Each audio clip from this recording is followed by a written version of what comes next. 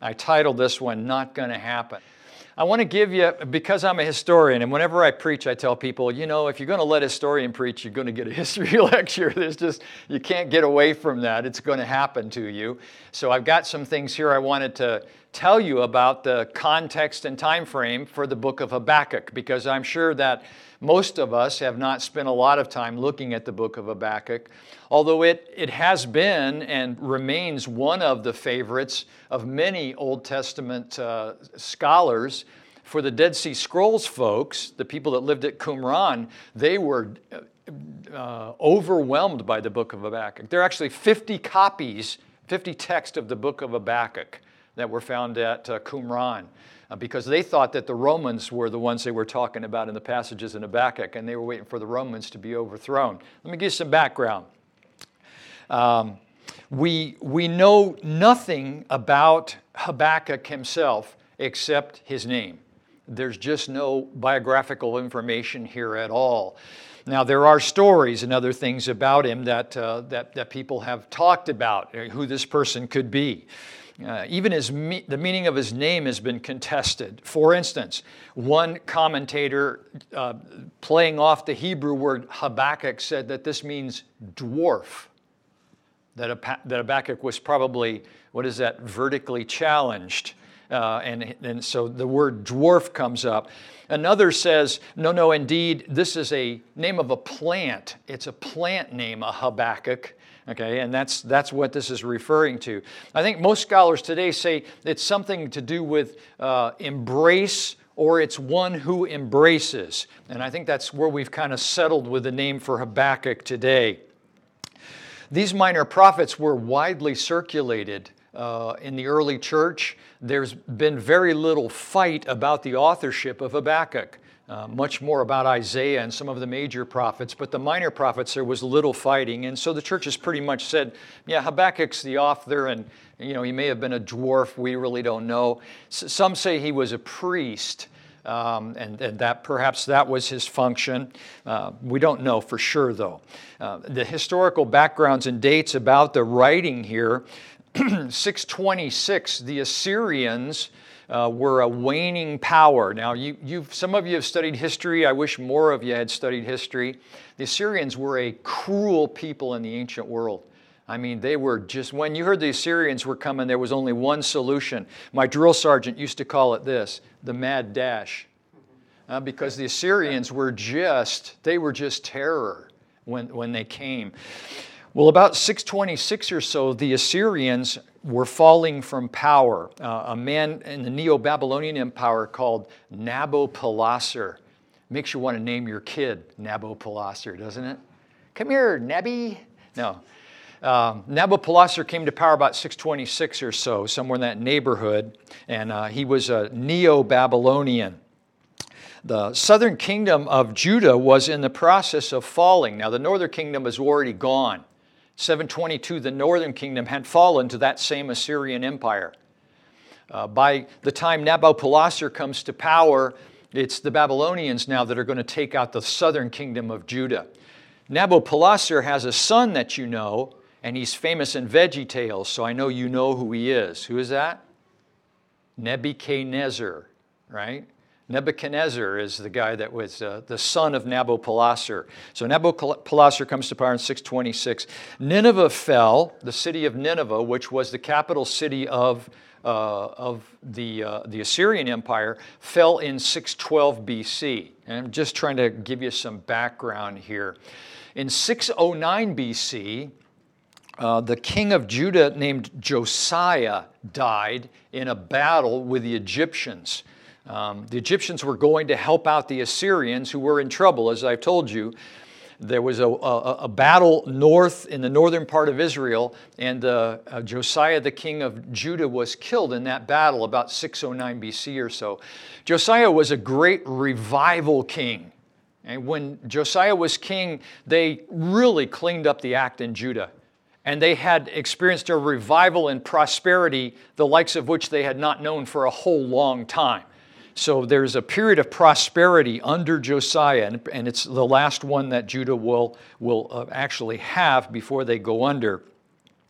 but on the plain of Megiddo, and that's where we have the battle of Armageddon at the end of time. On the plain of Megiddo, Pharaoh Necho and his forces engaged the forces of Judah, and Josiah was killed in battle. That brought his son to the throne. His son's name was Jehoiakim, and that man was not a godly man at all. And as a matter of fact, for the 10 years that he reigned, he undid everything his father had done. Then his son after him came to the throne, also a wicked king. So little by little, this area that Habakkuk is living in is going to come under the control of the Babylonians during this period of time. The world is coming apart in Habakkuk's day. So he's looking out at the world, he's looking out at Judah, and he sees chaos. He sees the Babylonians coming, and he sees Babylonian rule in the future. So the book is probably written somewhere around 598 BC. That's probably the date for the book itself, after Josiah's death. And so Habakkuk has been living in this new kingdom under Jehoiakim, and that's not been a good kingdom for the people of Judah. So, what's all that mean? It's a good time for despair. Okay? It's a good time for despair.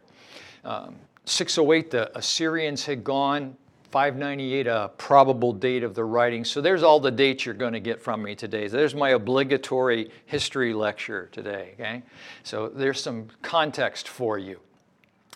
Let me tell you some things about the book itself, because I think that's also an important thing to look at.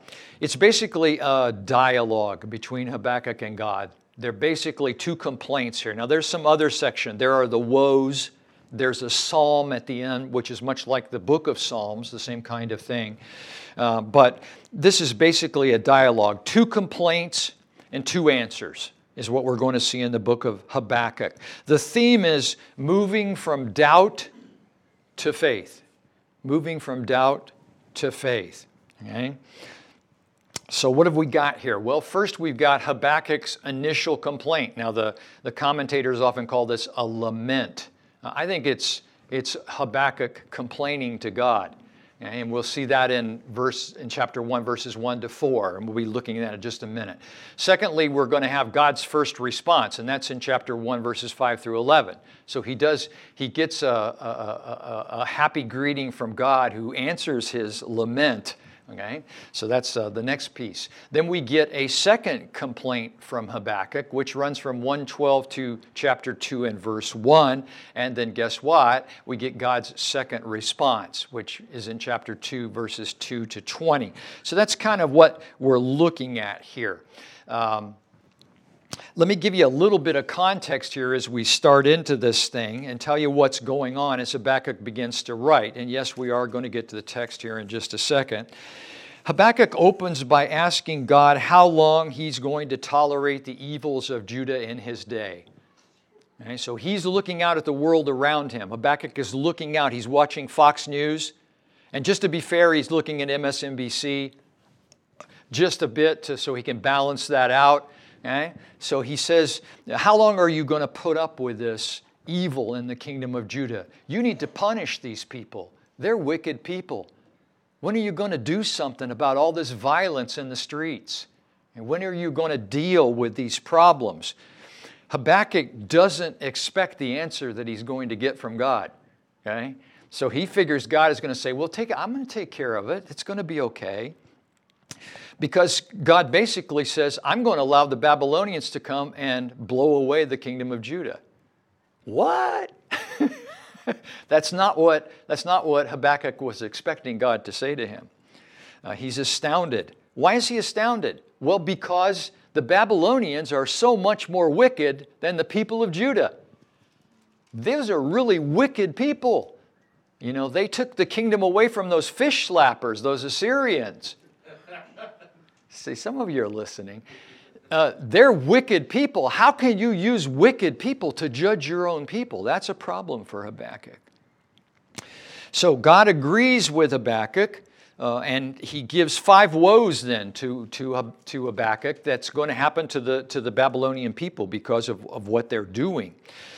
So at this point, Habakkuk really has about 2 options in the context. He can become arrogant.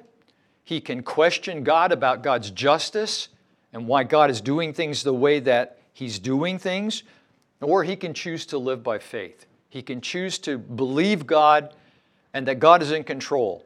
Now, that's basically the context for what we're going to look at. Okay, so I want to now drop in and look at the text itself and see how that plays out. So let's take a look at the text here. Habakkuk 1 through 4, and that's that first lament. God, what about evil? What about... I look and I see these things. I see Oregon in the news, and I see Michigan in the news, and there are people in the streets, and they're rioting. And no, that's not what he was looking at. But he says, I look out there and I see violence around me all over the place. Look at this. The oracle which Habakkuk the prophet saw. That's 1:1. How long, this is Habakkuk addressing God now, how long, O Lord, will I call for help and you are not listening to me? And you will not hear. I cry out to you, violence, yet you do not save. Why do you make me see iniquity and cause me to look on wickedness? Yes, destruction and violence are before me. Strife exists and contention arises. Therefore the law is ignored and justice is never upheld. For the wicked surround the righteous. Therefore justice comes out perverted. Okay, now that's the first complaint that he brings. The word here is the oracle of Habakkuk. The King James actually used the right word, I think. It's the burden of Habakkuk. This is the load that Habakkuk carries. That's Massah. That's what we're dealing with. Where are you, Dr. Ingalls? You hear me using that Massah. There it is. This is Massah, so lifting a burden or carrying a burden. Nehemiah uses this term about his revelation. Malachi uses this term about his revelation. It's the burden that God has given. It's the load that God has given. Habakkuk says, how long shall I cry out for help? Now, there's an interesting thing here in the tense of the verb. The tense of the verb suggests that Habakkuk has been praying for a long time and God has not given any remediation here. So he's in essence saying, man, I keep praying and praying and praying and you're not doing anything about this. How long are you going to let this go on? How long are you going to put up with this? The phrase suggests Habakkuk's impatience and his perplexity. And then we get a series of 4 terms. Habakkuk says there's violence, there's plundering, there's strife, there's contention. He's reading CNN off the teleprompter there. That's exactly what he's reading. That's the kind of thing we're seeing every day. We're seeing violence in the streets. We're seeing plundering of businesses. We're seeing strife, that is, people at one another, factions forming. Those are the things that he sees as he looks around him. Then he says to God, why do you make me see iniquity? I turn on my television set, and what do I see? I see iniquity. I see unrighteousness all around me. Why do I have to look at all these things? He says, the end of this, if we get to end of verse 3 there, strife exists and contention arises. That's not a description of the world we live in, is it? No strife in this country today. Unity, unity, unity, right? Strife is an interesting word here. It's ruv in the Hebrew. What does it mean? It's an ongoing division between the members of a society. Wow. I think that's what I saw on Fox when I turned it on last night. What does it mean? It means the society is polarized. And I can tell you as a historian of the United States, I don't think there's ever been a time in the history of this country when we've been more polarized as a people, unless it was the time immediately before the American Civil War, when everything broke down to one issue and there were 2 sides to every question. They always went to the same place. That's what we get today. 47% go one way, 47% go the other way, and 6% are in the middle and they can't make up their minds. Okay? I thought about working on this one today when I was talking. No, okay. You're going to have to pay attention, folks. But it suggests that he's impatient. He says, why are you going to make me look on this strife? The result of all this is what? Contention arises. There's only more strife. So all these things are just leading to more and more strife. What's the result of that? Look at the result that Habakkuk says here. He says in verse 4, the law is ignored, and justice is never upheld. For the wicked surround the righteous, and justice comes out twisted, perverted, bent. Okay? That's the result of this whole thing. Now he says here first that the law is ignored. Other translations say the law is powerless. This is not an implication that there's something wrong with the law.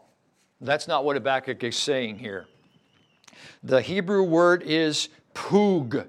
It means it's ineffective, and I can tell you exactly what it means by analogy. It means for you to be numbed by something. Now, I'm a cross-country skier, okay? And I get out there on Prospect Mountain some Saturday mornings, and my hands get so cold I can't feel anything anymore. That's what Habakkuk is saying. He's saying there is so much strife, there is so much contention, so much plundering that the people have become numb to justice. And justice is coming out perverted. Now, I don't know where you stand on all these issues, and that's not my problem today in bringing this word to you. But a lot of people think that justice is not being served in this country anymore. Right? That this is really an unjust system that we're dealing with. And that's a different sermon.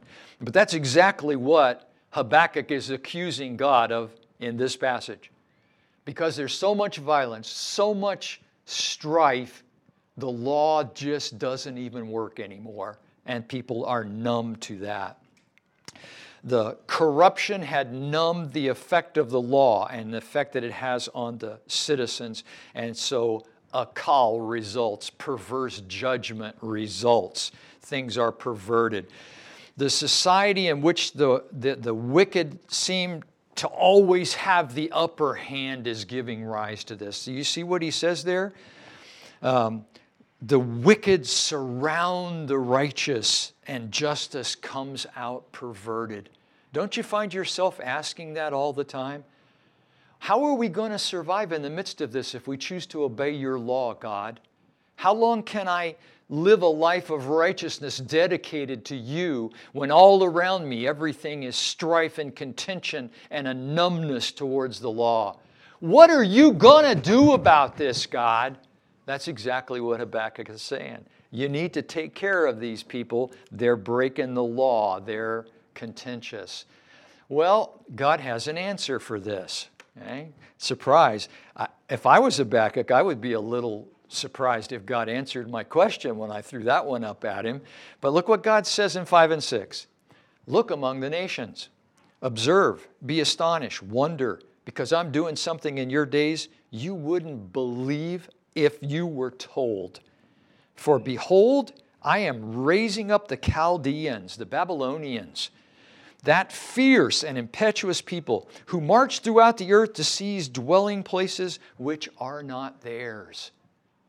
So what is the answer that God brings? He says, I'm doing something in your day, Habakkuk, that if I clued you into the thing, you wouldn't even believe that it was going to happen. Folks, November the 4th may bring a situation to us exactly like Habakkuk is getting explained to him here by God. I have no idea what's going to happen. Now, it may take longer than November the 4th, but you get the point, right? The election, a lot of people are saying, well, if we can just get through this election, everything's going to resolve. Well, maybe not. Okay? Maybe not. And Habakkuk says, if you just step in and judge Judah, then everything would be okay. And God says, I'm doing something in your day, Habakkuk, that you wouldn't believe if I clued you into it. Look around you at what's happening. Look around you at the changes that are coming. In verse 5, the imperatives here are all plural. So who's he talking to? He's talking to everybody. Habakkuk is bringing a message from God for everybody. This isn't for the king. This is for everybody. And it's an answer to Habakkuk, but it's an answer for everybody. William's version here is, God says, I'm doing something in your days that's going to blow your mind. It's going to blow your mind. Well, what's that, Lord? What would you ask? Well, what is that, Lord? What does he say? I'm raising up the Chaldeans to judge Judah, that wicked and impetuous people. I'm going to bring them down here to judge you. Whoa, that's not quite what I bargained for. I mean, I wanted you to deal with the situation, but that's not quite what I bargained for here. Under Nebuchadnezzar, the son of Nabopolassar, I still think we should have, maybe we can get a grandkid named Nabopolassar. I wanted to name my son Moses, and my wife was Moses, no, but I got a grandchild named Moses. How about that? Maybe Nabopolassar. No, I don't know. Nebuchadnezzar is the king that's going to invade Judah. Guess what? That's 26 years from the time of this revelation. At least 26 years away. Now, this is not going to happen overnight. God is raising up Nebuchadnezzar, who's not even there yet in place. All right, so that's the first lament, and that's the first answer. Judge Judah, because it's wicked, and the people are numb, and God says, I'm raising up the Chaldeans. And Habakkuk sits down in his chair and puts his hand on his head, and he says, but why, God? Why would you do this? This is the second lament. Okay? Let's take a look at that. Verse 12. Skip on down, because he's telling Habakkuk how bad those Babylonians are, which Habakkuk already knows. Are you not, this is Habakkuk, are you not from everlasting, O Lord, my God, my Holy One? We will not die. Now that's not very reassuring. That's not very reassuring, okay? You're sovereign God, says Habakkuk, and you do whatever you want to do. If you want to bring the Chaldeans to judge us, that's okay, I guess. You're God. You can do whatever you want to do. And I know we're not all going to die. I can take comfort in that. We're not all going to die. Because all the northern kingdom didn't die when the Assyrians came and knocked them off. So he said, we're not all going to die. You, O Lord, have appointed them. Who's them? Those Chaldeans to judge. And you, O Rock, have established them to correct. But, your eyes are too pure to approve evil, and you cannot look on wickedness with favor. Why do you look with favor on those nasty Chaldeans that deal treacherously? Why are you silent when the wicked swallow up those that are more righteous than they? Now notice how this argument is going here. Why don't you judge the people of Judah? Because they're wicked and they need to be judged. Well, I am going to judge them, Habakkuk, and I'm going to do it with the Chaldeans. Woo! Wait a minute. That's not quite what I had in mind. Okay, I was thinking for a little bit of chastisement, but not to bring the Chaldeans down here to deal with us. Why would you even do such a thing, God? These are wicked people. Why would you even countenance such a thing? So he says, you're sovereign God, I'll go along with your will. And I really believe that the Chaldeans are going to come to judge us, to correct things because they need correcting. But I still got two really troubling points here that I need to bring up, Lord. There's a couple of little things we need to talk about. How can you stand by and allow a wicked, treacherous nation to become dominant? Hey, that's the next complaint. How can you stand by and let a wicked, treacherous nation become dominant? How can you allow a man to be president of the United States that couldn't be the pastor of my church? How can you do that, God? I hear Christians say that today. I just can't vote for that man because he's not a good man. I can't vote for him. Isn't that exactly what Habakkuk is saying here? We need to be judged. We need something to happen. But God, you can't use an unjust instrument to correct your people. That just can't happen. It ain't going to happen here. And it says Habakkuk. So that's just not going to happen. How can you remain silent when the thoroughly wicked swallow up the less wicked? How can you do that? So he says, now this is kind of good. I like this. Let's skip down to chapter 2 here for a second. Habakkuk says, okay, there's my problem. Now I'm going to go in my little upper room. Habakkuk evidently had some kind of little retreat that he would go to. Whenever he asked God something and God was going to answer, Habakkuk went into his little retreat, his little tower, to wait for an answer from God. Look, he even says that. I will stand on my guard post and station myself on the rampart and I will keep watch to see what you're going to say to me, Lord, and how I may reply when I'm reproved. So he said, there's my problem, and now how are you going to answer that problem? Okay? Because I've got these two questions that remain. Habakkuk 2 through 4, and this is really the heart of the book. Verse 4 is really the key verse in the whole text of Habakkuk. Look what God says. The second answer that God brings to Habakkuk here is, trust me.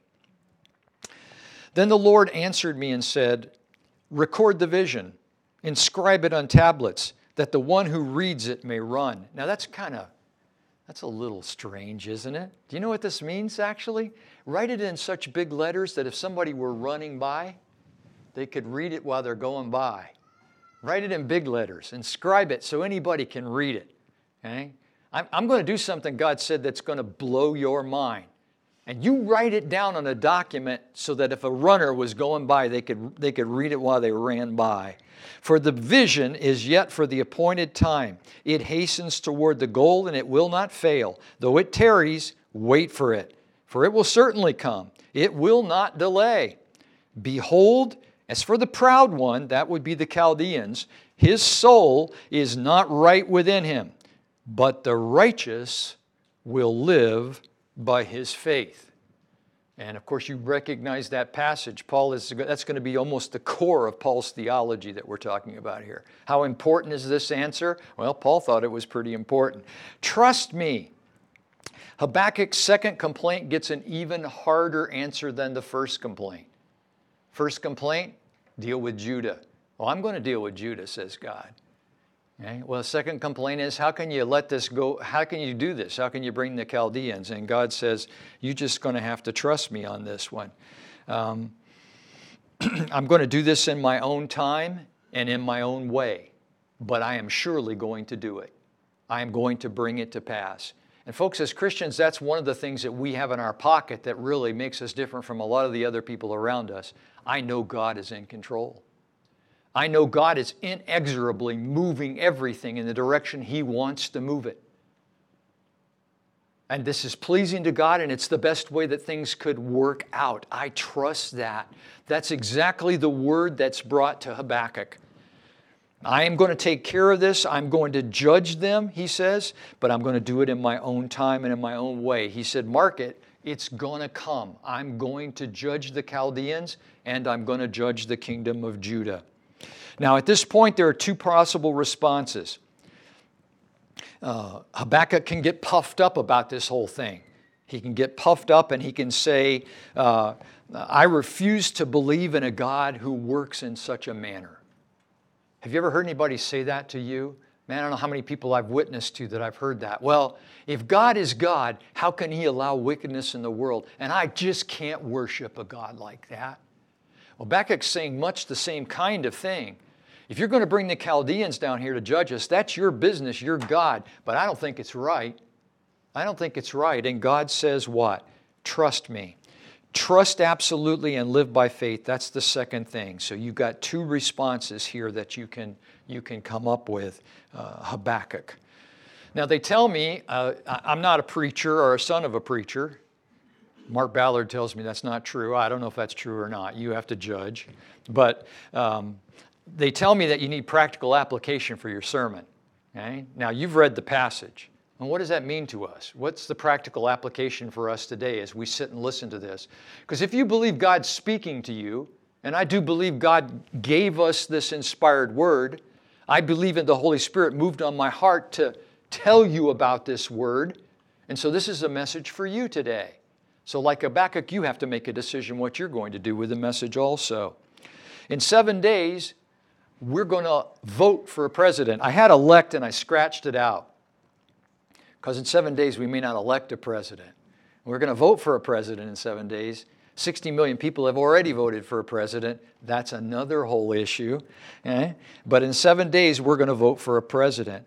We wonder, how can God allow such conditions to continue in this country.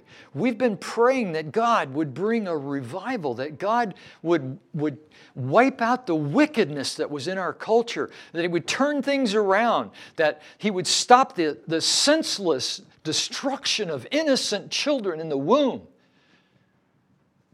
that He would stop the bifurcation, the strife, the violence and contention in our culture. When are you going to do that, Lord? And God said to Habakkuk, I'm surely going to judge it. I'm surely going to bring it to pass. Wait for it. It's going to blow your mind when it comes. And that's what I'm telling you today, folks. I don't know what's going to happen after the 3rd of November. God hasn't given me any insight. If you know, stand up and tell us. Well, that's what I thought. All right. I don't know what's going to happen, but I do know this. We've got to prepare ourselves for the eventualities that are coming. That's the word from God today. There's a very good possibility that no matter who is elected President of the United States, this country is going to descend into chaos. That's a very real possibility today. And I can tell you as a historian, the earmarks, the signs are there. When you look at other cultures in decay, we have all of those signs in our culture. Now it could turn around, but it ain't looking promising at this point. Okay? So what's going to happen? I don't know. We wonder how God's going to deal with this, but judgment is going to come. And God tells us today what? That we must live by faith in Him. Now Luther took that phrase. Do you know what he did with it? In his translation into the German, do you know what he added to that phrase from Habakkuk? Anybody know? The just shall live by faith alone. He added the word allein in German because that's the thrust. We're not to live by sight. We're not to live by feel. We're not to live by sensation. We're not to live by how much money we have in our wallet or our bank account. We're to live by faith alone, said Martin Luther. And I'm telling you, that's the message for today. You cannot put your faith in the government. You cannot put your faith in a man who says he has all the solutions to all the problems. You must put your faith in God so that regardless what happens after November the 3rd, you can be where God wants you to be, doing what God wants you to do in God's own way. That's the message for today. And I hope that's being preached from every pulpit in America. Because you see, Christians go through bad things just like everybody else does. I know I take you back all the time to National Socialism and Corrie ten Boom and Nazi Germany in the 1930s, but boy, that rings so true today. You know what happened? Here's a 54-year-old woman who's teaching Sunday school classes to a bunch of kids that are challenged. She's lived her whole life in peace and security, and suddenly the world explodes around her. She and her sister and her father and her brother are thrown into a concentration camp. Her father almost immediately dies. Her brother dies later, and her sister dies in the concentration camp. And you know what came out of that experience? Do you know what Corrie ten Boom said? She says it's from Betsy. I don't know, her sister. I don't know if that's true or not. What it came out of that? There is no pit so deep that God is not deeper still. That is the word for today. So whatever happens in the coming days, get your eyes off of the situation around you. Get your eyes off of the government in power. Get your eyes off of who's been appointed to the Supreme Court, and now we're going to fix all the problems. I don't know that that's going to happen. I pray God it's true that it's going to happen, but I don't know that. But the just shall live by faith alone. What will you live by? Let's pray.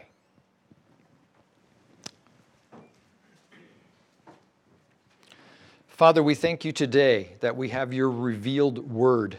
We thank you today that we can look into this word and see how you dealt with the people of Judah in the 6th century BC, and that can become an illustration for us about how we should live our lives and what you're doing in the world around us. In 7 days, we are going to vote for a president of the United States. And we're fearful, and we don't know what's going to happen, and we hope for the best. But Father, we know, as you told your servant Habakkuk, if we'll trust in you, if we'll put our eyes on you, if we'll stand upon the rock that is Jesus Christ, we will have hope, we will have stability, we will have peace, and better than that, we can bring the word of healing, we can bring the word of salvation, we can bring the word of restitution to all those that are around us who will be in need. Do that, Father, so that you're glorified. And it's in Jesus' name I pray. Amen.